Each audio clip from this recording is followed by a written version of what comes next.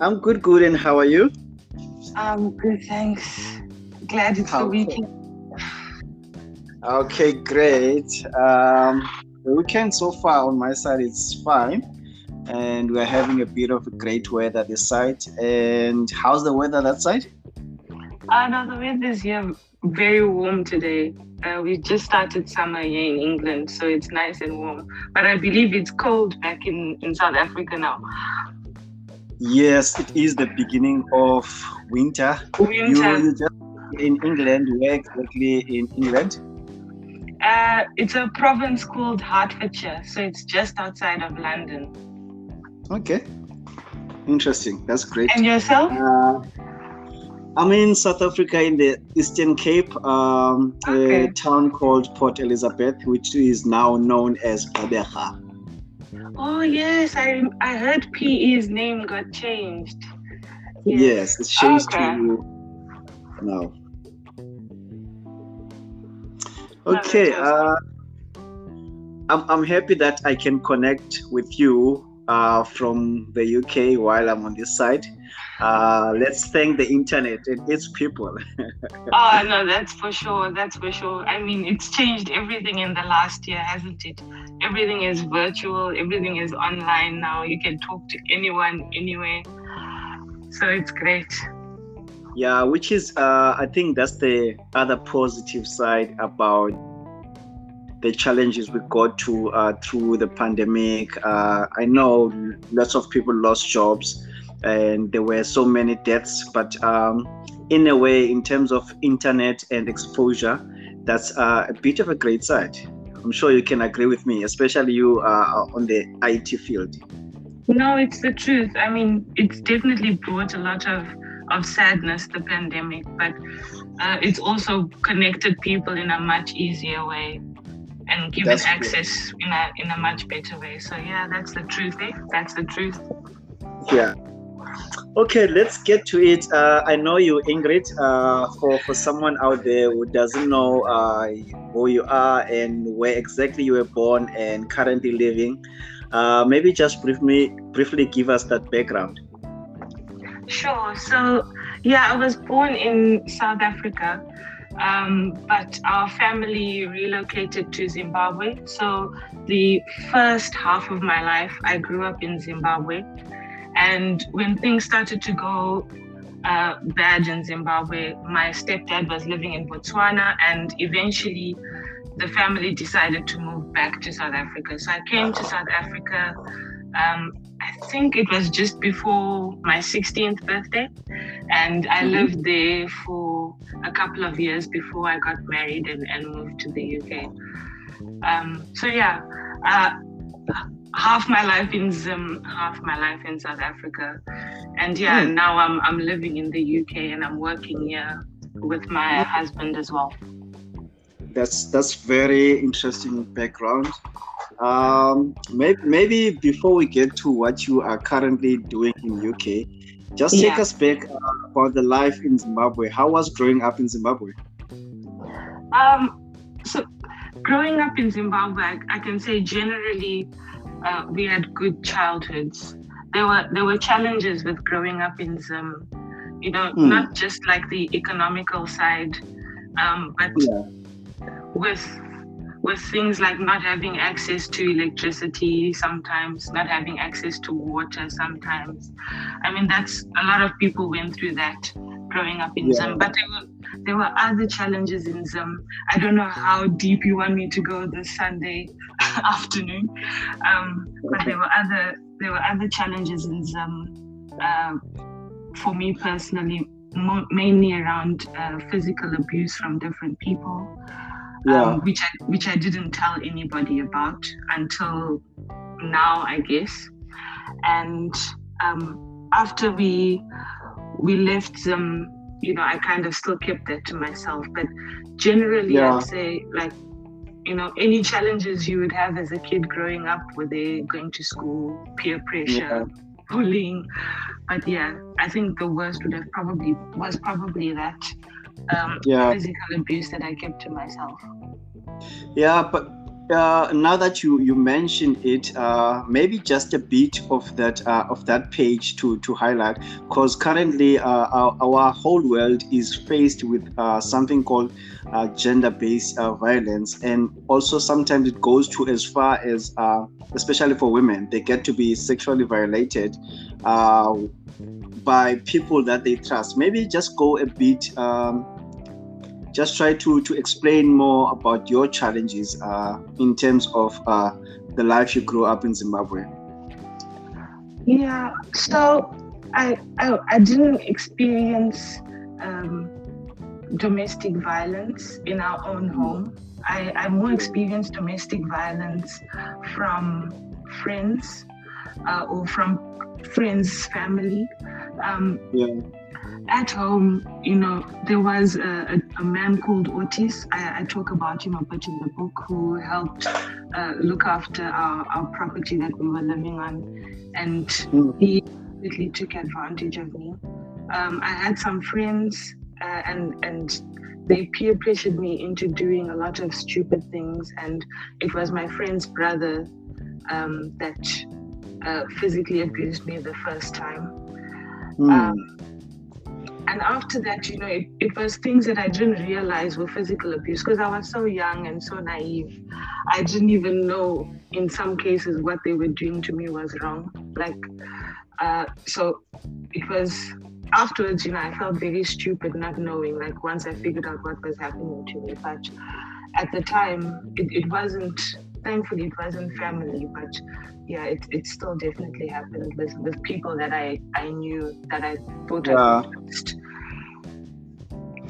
Yeah, that's the sad part of it. It might not be family, but it's people, because people like friends, someone who's a friend of your brother, you automatically take that person as one of yours.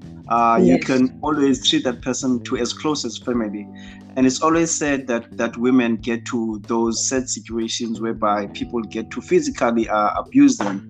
But what I love and respect about you is that throughout the years, you had that pain with you. It must have been difficult, but you have found now a ground whereby you started to sit down and open up about such situations through your book.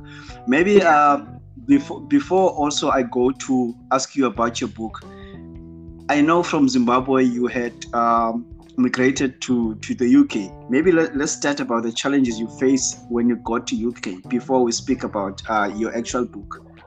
Sure. Wow, there were a number of challenges just getting here. So before we even arrived, you had to get a visa, obviously, to be able to work and live here. So even though my husband is British, I still had to get a visa. And the first time they rejected me after we paid them 30,000 rand. That was the cost of the visa. And they rejected me because they said I didn't fulfill the English language requirement. So I needed to prove that I could speak English, even though I did my diplomas in English. I grew up speaking English. So after that, we paid that money again and applied again, and I had to do an English test. By that time, my husband had left, so I stayed behind with my mom and my sisters over in South Africa. And eventually they approved the visa and I went.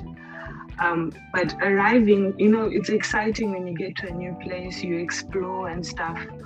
But when you start to now say, okay, I need to start looking for work, even though I've come with skills, I've come with an education, it's just not as simple to get work over here. It's so challenging even to get your face in front of someone for an interview, because you're competing with so many people for the same job. And it's not like there's BEE over here to try and help you, get ahead, try and give you that step up. There's nothing like that. So it was very challenging to get work. So I initially, for the first 6 months, I didn't work at all. And when I started looking for jobs, I wasn't getting any of the IT jobs that I was expecting to. I actually had to start off in a call center because they were the only kinds of jobs that they weren't, hard to get. So I started working in a call center first, and I was working in a call center for about a year before I finally got a job in IT, which I was supposed to be doing. So that was probably the biggest challenge. And then there's the other things like meeting new people, figuring out, what you can say, what you can't say. People are different. If you try and say hi to someone on a train over here, they look at you like you're mad. All sorts of strange things about, integrating different cultures and that. So, but that's to be expected when you move to a new place, right? It's never as easy. But I'm surprised when you said you also had challenges at the beginning while you had to do your English assessment for them to approve. Because I'm not sure I can say in South Africa, but in my circle, what I know is when we look and listen to people from Zimbabwe, we always say they have the best English ever. Now, when you are saying you had a challenge with your English there, it really must have been really challenging because I always thought Zimbabweans have the best English ever. But it's not even that. So what I did was to prove that I could speak English, I gave them my diploma. And I said, you see, I studied my diploma in English and I passed it in English with a distinction. They came back and they said, a diploma is not good enough. You need to show us a degree, or you need to show us an official English test that you do with a school. Sure. So I'm not going to get a degree now, so that's not an option. So I went to go and find out about a proper English test. You will not believe the English test. When I got there, I think it was 1,000 Rand for the test. For 15 minutes, they asked me, so where do you live? Or what is your family like? What sports do you like playing? Have a conversation with this person and this person about activities you like doing. And that was the English test. Can you believe it? Sure. Okay. Wow. Really, I can now understand. For me personally, I have never been out of South Africa. Now I'm starting to understand also the challenges people face when they are getting to be exposed to a new country. But I'm glad that as a woman, you have made it possible for you to just stand your ground and make sure you do what they say so that you can be able to be with your husband. Yes, it's so frustrating. Like you're trying to do things the right way and the legal way. And these are the kinds of challenges that you get. Where other people who come maybe on like a tourist visa and then stay illegally, they don't have those kinds of challenges. They don't pay for expensive visas. So it's sometimes it's quite frustrating. You're like, I'm trying to be a good person, follow the rules. Do what's right, and you're making my life so hard just to be with my husband who's already gone. It was unbelievable. Cheers. I'm glad you highlighted that because really different countries, including South Africa, we have a challenge of people who are in the country illegally. But then if there are so unnecessary processes that people have to go through when are trying to come in legally, then it makes sense why people are trying to be there in illegal ways. Yes, it absolutely makes sense. Like over here, they complain a lot about refugees from Syria coming over the English Channel from Morocco and those countries, risking drowning in the ocean, coming on these small boats. And you're like, but if they try and get asylum or try and get refugee status the right way, it's very, very difficult and very challenging. So you see why they start, taking those risks with their lives and with their children's lives, because it's like there's no other option. And if you don't have money, then you're stuck, you're trapped. Jeez, man. Oh, okay. Thank you so much for breaking that down, Ingrid. Let's move a bit. So getting to Kinky Roots, your book, Yeah. before we go a bit deep on it, you mentioned that it began after a show you watched on TV. What show was Yeah. that? What was it about? It was those like police cop shows like CSI or Yes. NCIS where they solve a crime. Yeah. So this particular show, it was NCIS. And it's basically like military police solving crimes that are done by other military personnel. And the main character is this agent called Agent Gibbs. But his team, there's one guy that I related to quite closely because he was like a techie, a bit of a geek. And he was the one that decided to start writing a book. And when he said, I'm going to write a book about you, talking to his boss, that's when the idea came to me. And I ran upstairs and I'm like, this is what I'm going to do with my time. Since I can't get work, let me sit down and try and write a book. It was literally out of nowhere. I wish the story was even more inspiring, but it was literally just watching those TV shows because I wasn't working. And this one agent who I related to saying, you know what, I've decided I'm going to write a book. And that's when I started looking into it. That's so interesting that something that you watched on TV inspired you to start, because remember you were unemployed, and currently I'm sure you are making incentives through that book that you started in that moment.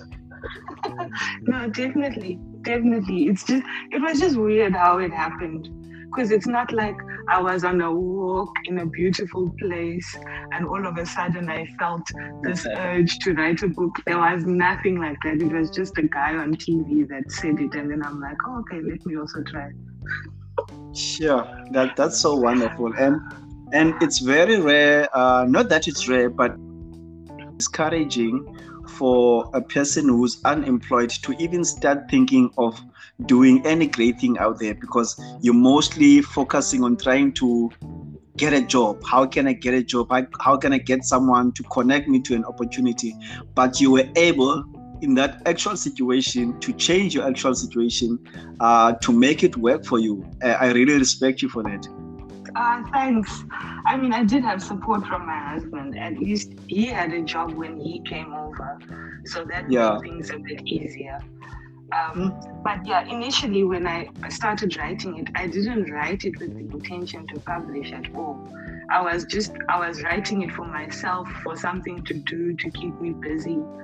And only years later, probably about 2 years later, my husband said, have you tested to see if this could be something that can sell in bookshops? And I'm like, no, I've never thought about such things. What will my mom think about reading it, and my dad and my stepdad, and all of the things I've put in this book. So initially I wasn't going to publish it, but only after my husband said, see what they say. Like, if an editor or one of these publishers thinks it's worthwhile, then you should pursue it. So that's how it ended up happening.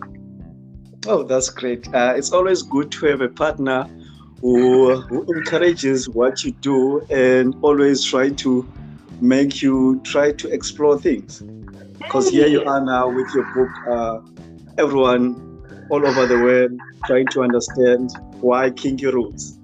Why Kinky Roots? I mean, I couldn't have done it without his support, that's for sure. Because he could have been pushing me, saying, none of this writing nonsense, go find work, go do whatever you need to do to get money. Exactly. But eventually it all worked out, thankfully. I'm glad. Now tell me, you said also when you wrote it, you didn't plan to publish it. And I'm sure, in a way, that process did some kind of healing within you while you were putting down all that information. Now, when you started to say to your husband, okay, I agree, I'm going to find a publisher and then let the world know about this book.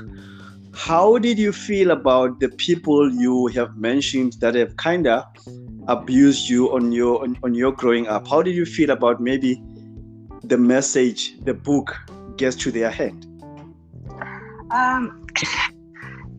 There was a lot of difficult, like processing around that element.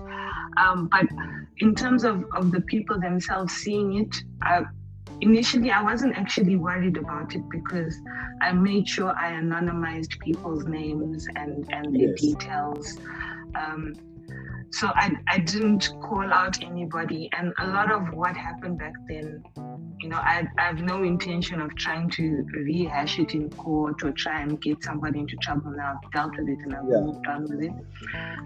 The main worry was my family and what they would, because I hadn't told any of them anything, not even my mom.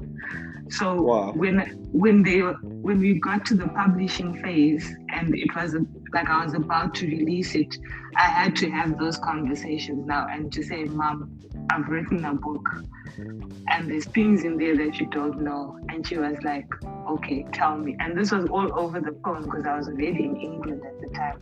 And then I had to start telling her these details, these things that happened that I hadn't told her. And it took her time as well to kind of process it, because you can imagine you're finding out all of these things that happened to your child that you didn't know. There were all sorts of feelings around it. But that was the hard part. And, some of the family didn't take it well at all. Some people are still not talking to me today because of this book. So that's probably been the hardest part, is with the people I know and them finding out what happened. Yeah. Wow. That's seriously a very brave step you took about making sure you get the book out there. And also it's understandable that some of your family members are still feeling angry. And also your mom surely didn't just right on the spot. But I hope and they understand that you were coming from a good place. You couldn't say it back then. You are saying it now, and you have your own reason why you are doing it now. I mean, everyone that's reasonable has now gotten to a place that, it's your story. It's the truth of what happened to you. And we support you. But it's not the same for every family member. There's some family members that feel like I've brought shame on the family name by telling this story to people. They feel like I've shamed them as my uncles and aunties. I've shamed them. And I'm like, but that's not what this is about anymore.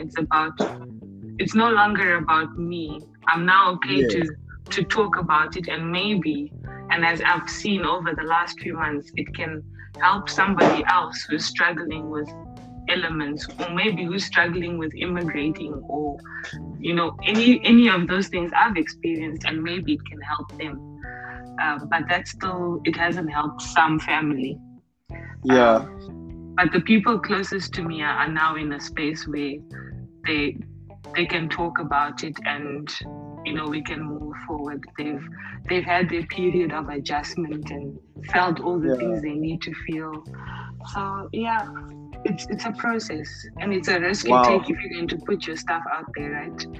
That's true. That's a very brave move from you, and I really respect and love you for that, Ingrid, because really there's a girl out there who can't deal with their issues, and when they get to bump to your story, it helps them also to look back and try to find a way to break out of that pit where they feel like they have stories that they can't say.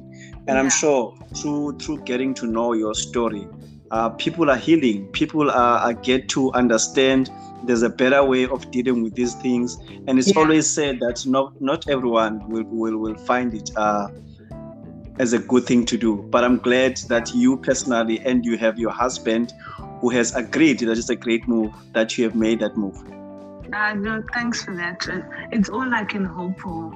And, some of the feedback I've gotten, I can see that it's impacting some people.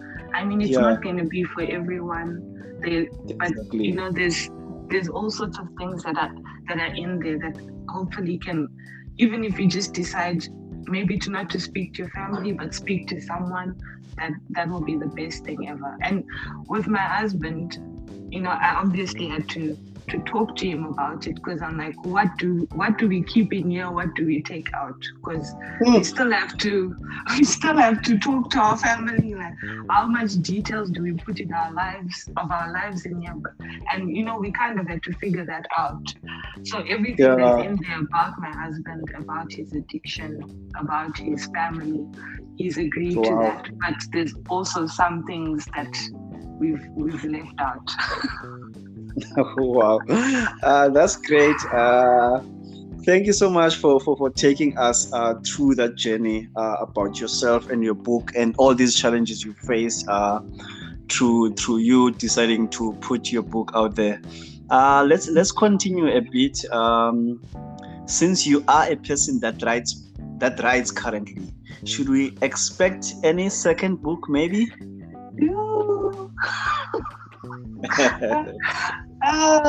Gosh, I can't say that right now. Okay.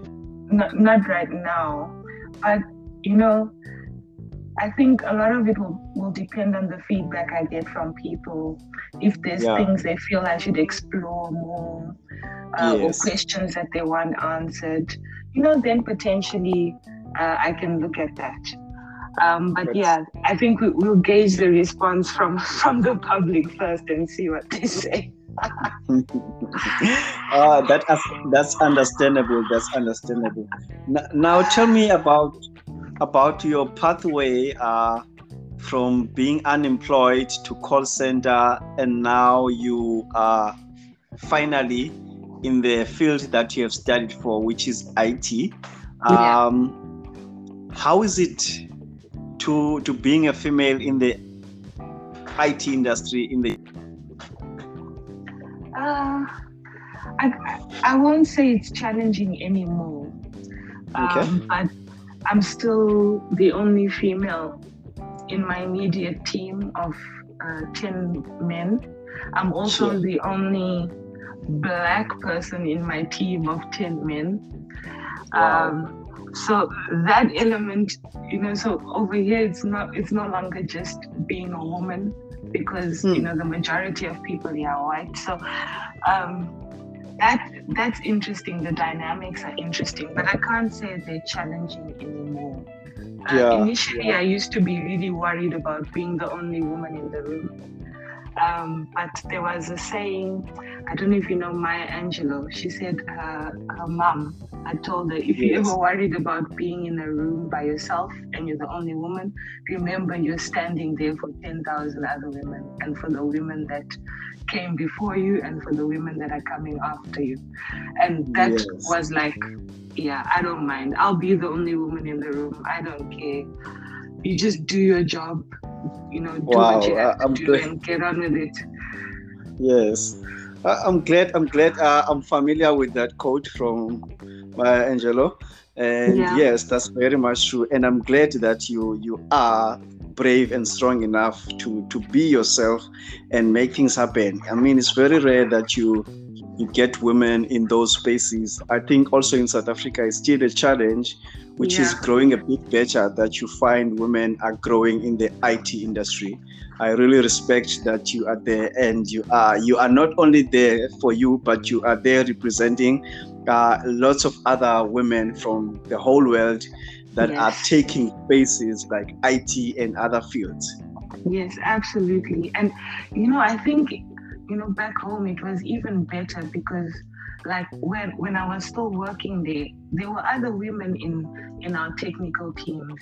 It wasn't as rare to see someone. Unlike here, it's so you can go to a conference and you'll only see 2 or 3 other women at the conference, and you're like, what is this? This is unbelievable. Sure. So there's definitely some room for growth there, but absolutely, for those in IT, you just have to stand there and be like, yes, I'm here. Anyone wants to come, I'll help you, I'll show you. Let's do it. That's clear. Thank you. Now, before I ask you my last question, just tell me, which South African language do you speak and understand? I can barely speak a lot of the South African languages. Like I Okay. understand a little bit of Afrikaans. Okay. I understand a little bit of isiZulu, but to try and speak it back is no. I Okay. wasn't able to learn any of them really well, but I can speak Shona quite well, which is the language in Zim. Yes.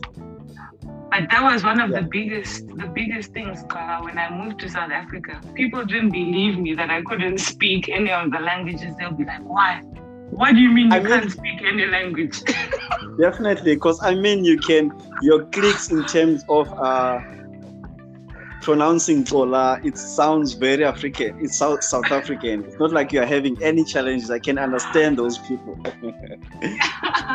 Yeah, but I didn't have enough time to learn any of those languages. So even though I came quite early, like you go straight into work. You know, at work we were speaking English. There was no vernac unless you had other friends speaking, you know, in other languages. And then it was, so which one do I learn? Do I learn Zulu? Do I learn Sotho? Do I learn Xhosa? You know, and then it was so overwhelming. So I just picked up little bits and pieces from different languages.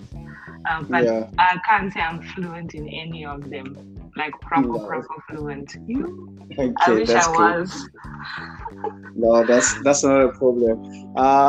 Let me go to my last question then. I know there's a young girl out there who will also like tap into that field, the IT industry especially. What would you maybe advise her?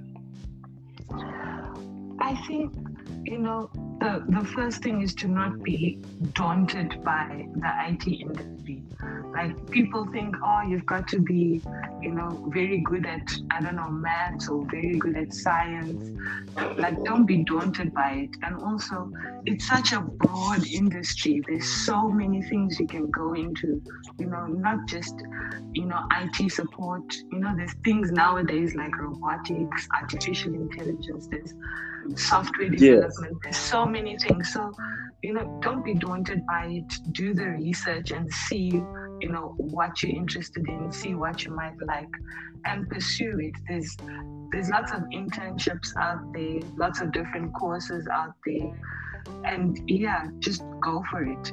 And you know, like if you're worried about it, I know there are a lot of people that, you know, will guide you in terms of figuring out what career path to take. You know, I had a lot of help from different mentors as I was, you know, growing through my career.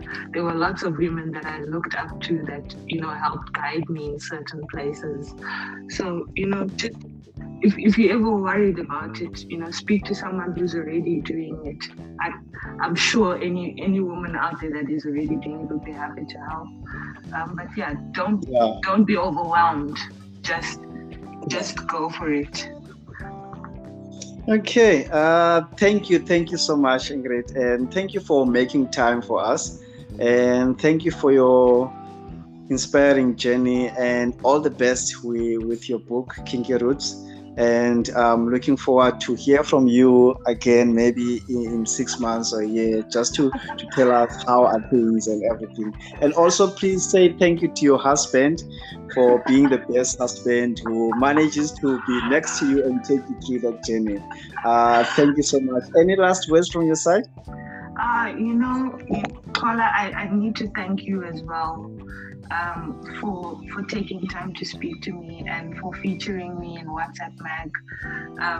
It's great, you know, that you took a leap with me. You know, not everybody gives you a chance out there. So I really, really appreciate what you're doing with WhatsApp Mag and for having me on your podcast. I'm so grateful. And I'd be happy to talk to you whenever. I'll make time for you whenever. Just let me know. Okay, great. Thank you so much then, Ingrid. Okay, this is where we're wrapping up our conversation. See you next time and cheers. Thanks a lot. Take care. Bye. Bye.